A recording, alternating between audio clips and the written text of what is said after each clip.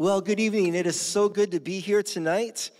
The title of my message tonight is Centered on Trust.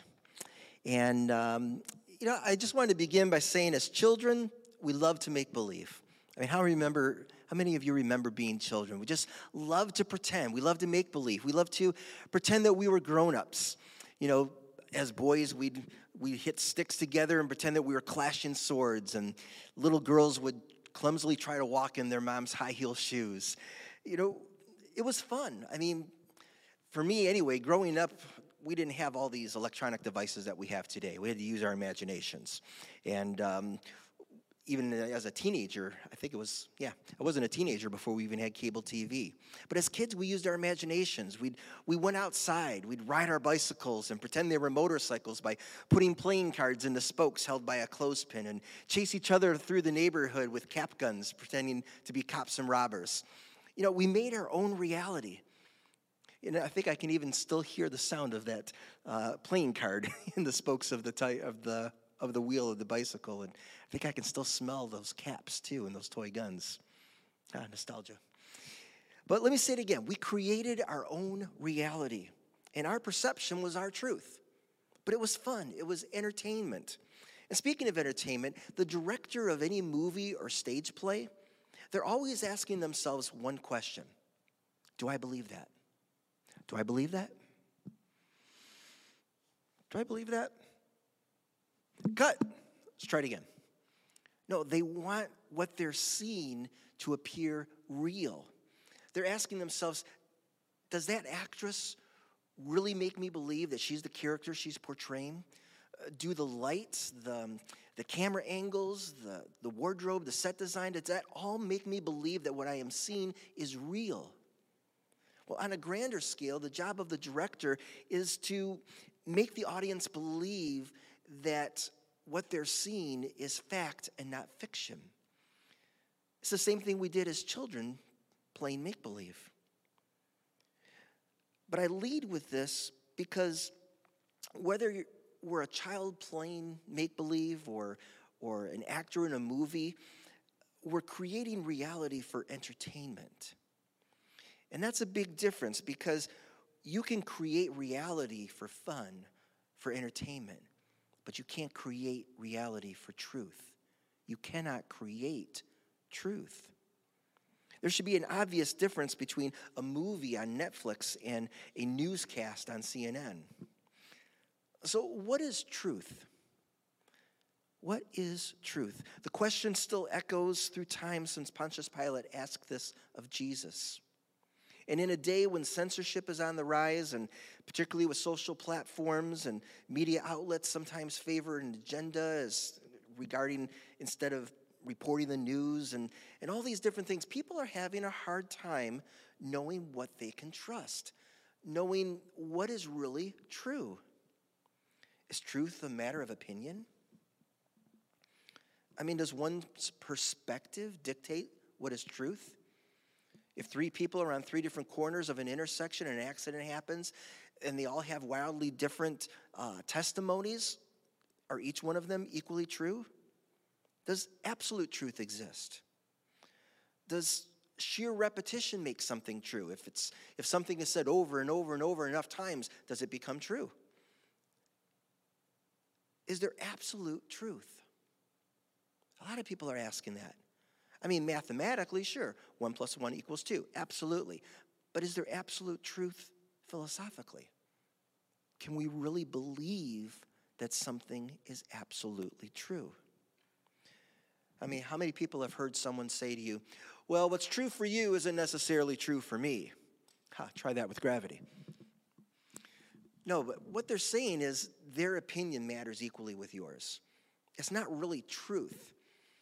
Because to say I agree to disagree is a matter of opinion. It's not truth. And the answer to these questions really weighs heavily upon our society because our society is being swayed by the cultural and relativism and political correctness and public opinion. And everyone has their own way of saying this is what is right. This is what is true. And some would even say people are calling good evil and evil good. But what is true? What is truth? we go back to Pilate's question, what is truth? Well, in answer to that, I'm working on a series of messages that I've entitled Braid of Truth. Braid of Truth. Now, all of you know what a braid is. It's made up of 3 strands woven together. A braided rope is obviously much stronger than a single-stranded rope. Even the Bible says a cord of 3 strands is not easily broken. And the 3 strands that I'm going to be speaking about are trust, faith, and peace. The titles of which are Centered on Trust, Led by Faith, and Held in Peace. Tonight's message is centered on trust. And let me just begin by saying there is a correlation between trust, faith, and peace. Now, everyone wants peace, but peace is not an end to itself. It's a strand that is intertwined with faith that is centered on trust. And collectively, these strands form a braid that is truth.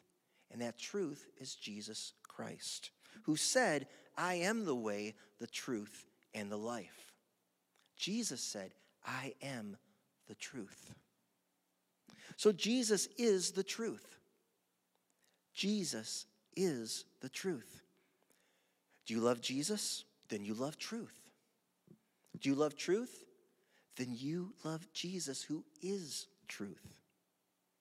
Now, I've mentioned that peace is not the end goal. The Bible says in Hebrews 12, 1 and 2, therefore, since we have so great a cloud of witnesses surrounding us, let us also lay aside every encumbrance and the sin which so easily entangles us. And let us run with endurance the race that is set before us, fixing our eyes on Jesus, the author and perfecter of faith. You see, our life is like a race. And every runner must keep his eye on the goal, on the finish line. How many races have been lost when the front runner looked back, even for an instant, only to be surpassed by the person behind him? No, we must keep our eyes fixed on the finish line. And what is that finish line? Well, we just read we are to fix our eyes on Jesus. So peace isn't the goal, Jesus is. And he is the perfecter of our faith for running that Christian race setting before us. But we'll never step foot on the racetrack until we first trust in Jesus. We have to have that trust in whom we live and move and have our being if we're ever to run that race of faith in fulfillment of peace. Now, how many of you have braided hair? I mentioned braid of truth. How many of you have braided hair? You know, you begin with 3 equal strands, and you take the left over the middle, and then you take the right over the middle, then the left over the middle, and the right over the middle, et cetera, et cetera. But by crossing over that middle section, it's that middle section that is so important because the middle section holds the braid together. And in this series where I'm saying the braid of truth, it is trust that is that central strand. The trust is central to truth. Now, before moving on, did you notice what the Bible said in Hebrews 11? It said, lay aside every encumbrance and the sin which so easily entangles us. How many of you know that you can't braid hair that's tangled? Well, in the same way, sin will keep you from the truth. Just like tangles will keep you from a braid of truth, sin will keep you from the truth that is Jesus. And if you allow your hair to get tangled, well, it can be straightened out, but it can hurt to get those tangles out. Likewise, sin can be forgiven. The Bible says that God is faithful and just to forgive us our sins. But there is consequence to sins, and they're often quite painful. I can remember my daughter Melody wailing in pain, crying as gently as I could, try to comb and to brush those tangles out of her long hair when she was a little girl. Here's the thing, hair is prone to get tangled. And you guessed it, we are prone to sin. Now, granted, the majority of we guys don't wear our hair long, but ladies understand, those who wear long hair, that if you're going to keep your hair free of tangles, it takes daily care. Products like conditioners and constant combing and brushing. It's quite the discipline, as I've seen from my own grown daughter and especially my wife. Did I mention daily? Yeah, I'm sure you're way ahead of me. It's the same with our spiritual life. If we're to have victory over the sin that entangles us, then we need those same daily disciplines. Not hair care products and brushes, but Bible study, prayer, time spent with God in personal devotions, daily. It's that discipline that draws us close to God. As I mentioned, that middle strand of trust holds this braid of truth together. And since the strand of trust is central, and since the totality of the braid is truth, and since Jesus is the truth, then it stands that Jesus must be the center of our life. Jesus must be the center of our life. In Acts chapter 16, a Philippian jailer asked Paul and Silas, "Sirs, what do I have to do to be saved, to really live?" They said, "Put your entire trust in the Master Jesus. Then you will live as you were meant to live, and everyone in your house included." Did you catch that? To be saved, we have to trust in Jesus. That's stepping onto that racetrack to run this race of faith. It's the first thing we do, to trust in Jesus, to live as we were meant to live, the way God intended us to live. We're to put our trust, and not only our trust, our entire trust in Jesus. Jesus must be the master, the center of our lives. Jesus is the truth in whom we trust. So what is trust? And what does it mean to trust someone? Well, number one, trust connotes a feeling of security. When I trust someone, I am safe with them. Security, safety. And even when we're apart, I know that my name is safe in their mouth. When we're afraid or face trials, we have great comfort in knowing that we are safe in the arms of Jesus. For he said of his followers, "I give them eternal life, and they will never perish. No one can snatch them away from me, for my Father has given them to me, and he is more powerful than anyone else. No one can snatch them from the Father's hand. The Father and I are one." Doesn't that give great comfort, safety, in knowing that when you are in the presence of God, you are safe? Another way is when I trust someone, I trust their word. I trust their word. How many people have heard the phrase, "Well, you can take him at his word"?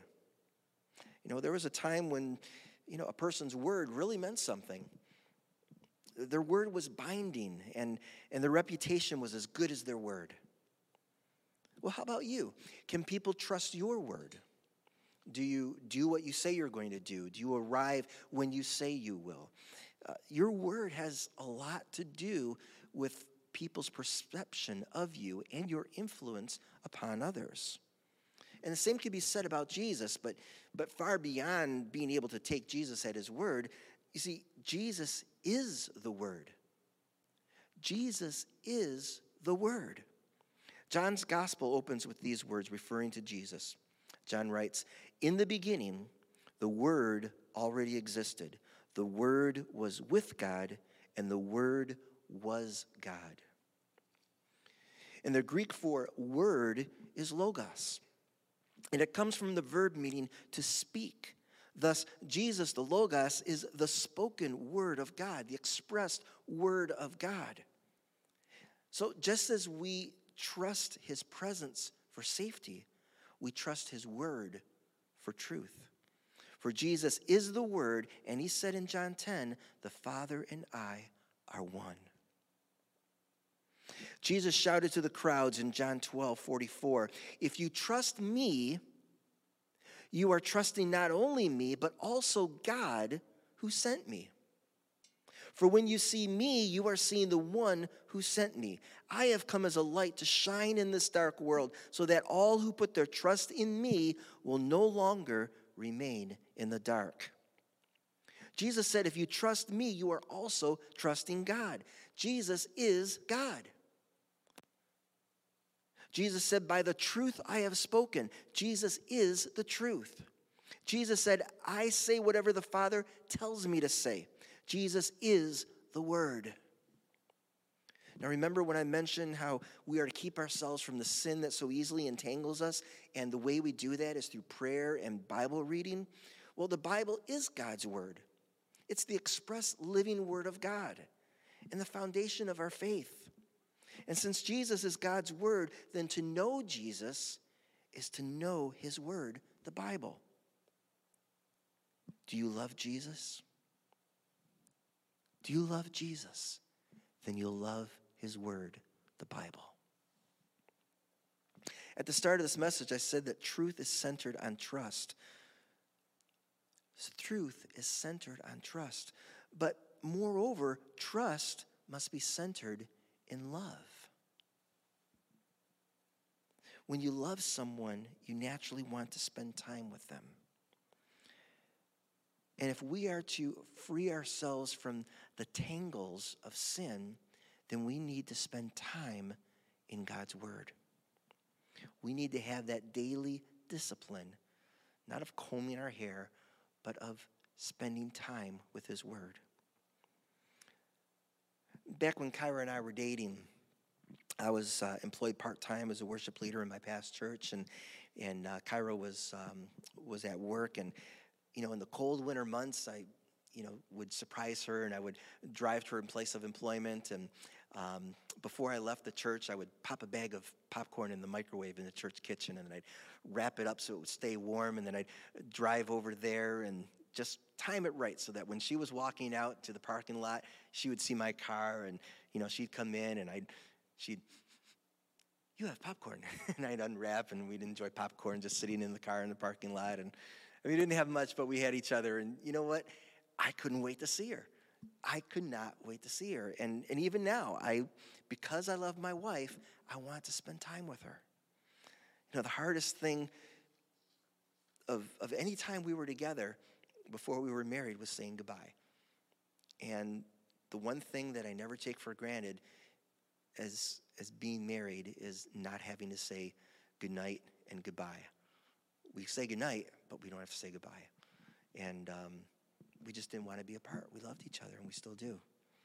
So I'll ask again, do you love Jesus? Then you love His Word, the Bible. Let me go on. Do you love Jesus? Then you want to spend time in His Word. When you love someone, you naturally want to spend time with them. And the more time you spend with them, the more your love grows. And the more your love grows, the more your trust grows. It's just a natural progression. And your level of trust deepens over time the more you spend it with the person you love. As Pastor mentioned just a moment ago that he's going to continue in part 2 with this message that he began on Sunday, and you'll want to listen on our website. His message was titled, When You Struggle with God. And without, mentioning what he mentioned, just taking that word struggle, let me ask you this. Are you struggling with God? And more to the point, are you struggling trusting God? Are you looking up to heaven and say, God, why? Why me? Why is this happening to me? Why did this person get away with that? And why haven't you healed this person? And don't you even care? And do you even know what you're doing up there? Can I trust you? Well, that's really not the way we would be trusting God. You see, that's not trusting in love. See, when you love someone, you trust them. But you can trust someone without loving them. For instance, I can trust someone that I hire to do a good job. And if they do a poor job or shortchange me, then I'll hire somebody else. Love had nothing to do with it. That's trust with expectations. I expect good service if I'm to trust that restaurant. I expect good products if I'm to trust that company. I expect results if I'm to trust that coach. I want a team that wins. That's Otherwise, I get a new coach. God, if you don't do what I want, then I'll get a new God. I'll worship somewhere else. I'll do my own thing. I don't need you. Isn't that what people do? I mean, is that how people treat God? When he doesn't answer to the snap of their fingers, they impose these expectations on God. And when he doesn't jump when they say jump, then they say, God, if I'm to trust you, then I expect this and this and this. But that's trusting God based on expectations and not trusting God based on love. If you've turned your back on God because he didn't answer a prayer when you wanted it, the way you wanted it, then you've just simply reduced God to a waiter who took his time and brought a steak to you that wasn't as hot as you wanted it to be. You know, you can trust so many things, so many people, but why is it so hard to trust God? You trust your pharmacist to give you the right medication. You trust your Uber driver to get you to the right destination. But do you trust God who can give you forgiveness? Do you trust God who can get you to heaven? Trusting God in a world and in a day where trust is in such short supply. You know, it's no wonder people are confused. But there is one thing that you can be sure of, and that is God will always never fail. God is always with you, and his love never fails. Again, you can trust someone without loving them, but you can't truly love someone without trusting them. I mean, I didn't marry Kyra for what she can do for me. Okay, I never told her, if you do this and this, then I'll love you. I never said, my level of love for you is dependent upon how well you do this or this. You know, I didn't put any contingencies on it. There was no strings attached. That would be love with conditions. And I love her unconditionally. Imagine someone seated in a restaurant telling a waitress, the amount of your tip is proportionate to how well you keep my coffee mug filled. Okay, rude, right? There's no love in that.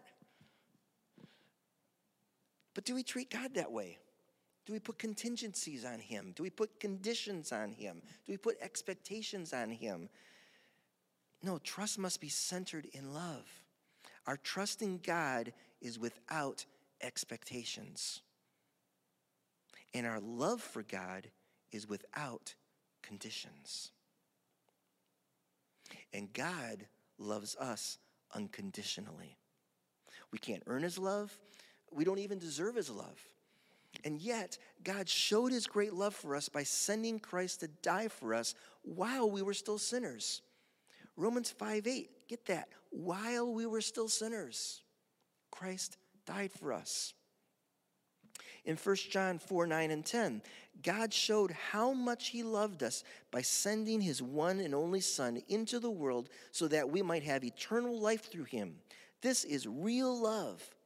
Not that we loved God, but that he loved us and sent his Son as a sacrifice to take away our sins. A little further in 1 John chapter 4, we know how much God loves us, and we put our trust in his love. God is love, and all who live in love live in God, and God lives in them. God is love. God is love. So, how do we trust God? We trust in his love. 1 John 4:16, we trust in his love. And how does God love us? God showed how much he loved us by sending his one and only Son into the world so that we might have eternal life through him. This is real love. So let's recap. We've read in Scripture that Jesus is the truth. Jesus is the Word. Jesus is God, and God is love. And what does love do? Love always trusts. Love always trusts. 1 Corinthians 13:7, love always protects, always trusts, always hopes, always perseveres. God's love, unconditional love, real love, always trusts. Trust. And we've come full circle. How do we trust God? We trust in his love. How do we love God? We love one another. Oh, one another. Let's go back to 1 John chapter 4. Dear friends, let us continue to love one another, for love comes from God. Anyone who loves is a child of God and knows God. But anyone who does not love does not know God, for God is love. So how do we know God? We spend time in his word. Let's summarize everything together.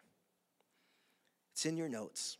In summary, the more you spend time in God's word, the more you know him. The more you know God, the more you love him. The more you love God, the more you trust him. The more you trust God, the more you know the truth of God. And the more you know the truth of God, the more you want to share that truth with others. And what better way to love one another than sharing the love of God? That's what loving one another really is. There's no better way to show that we love God than to love others, because God so loved us that he came and gave his life for us. Now think for just a moment. If you're a Christian, do you know someone who needs to hear this truth? Who needs to hear the truth of God? Someone could be like a rope who's just fraying at the end, whose life is coming unraveled or is entangled with sin and hopelessness and despair.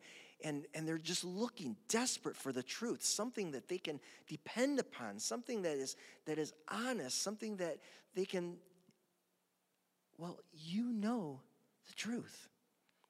If you know Jesus, you know truth. And it's the truth that sets people free. Would you share that truth with that person? And if you're not a Christian yourself tonight, you can place your trust, your entire trust in God, and he will forgive you of all of your past sins. God loves you. He first loved you before you can even make a decision to love him back. God loves you unconditionally, no strings attached, no contingencies, no conditions. God loves you completely, and he wants you to love him completely as well. If that's you, it's very simple to put your trust in God. It's as easy as praying to him. Would you pray with me if that's you? Just pray, dear Lord Jesus,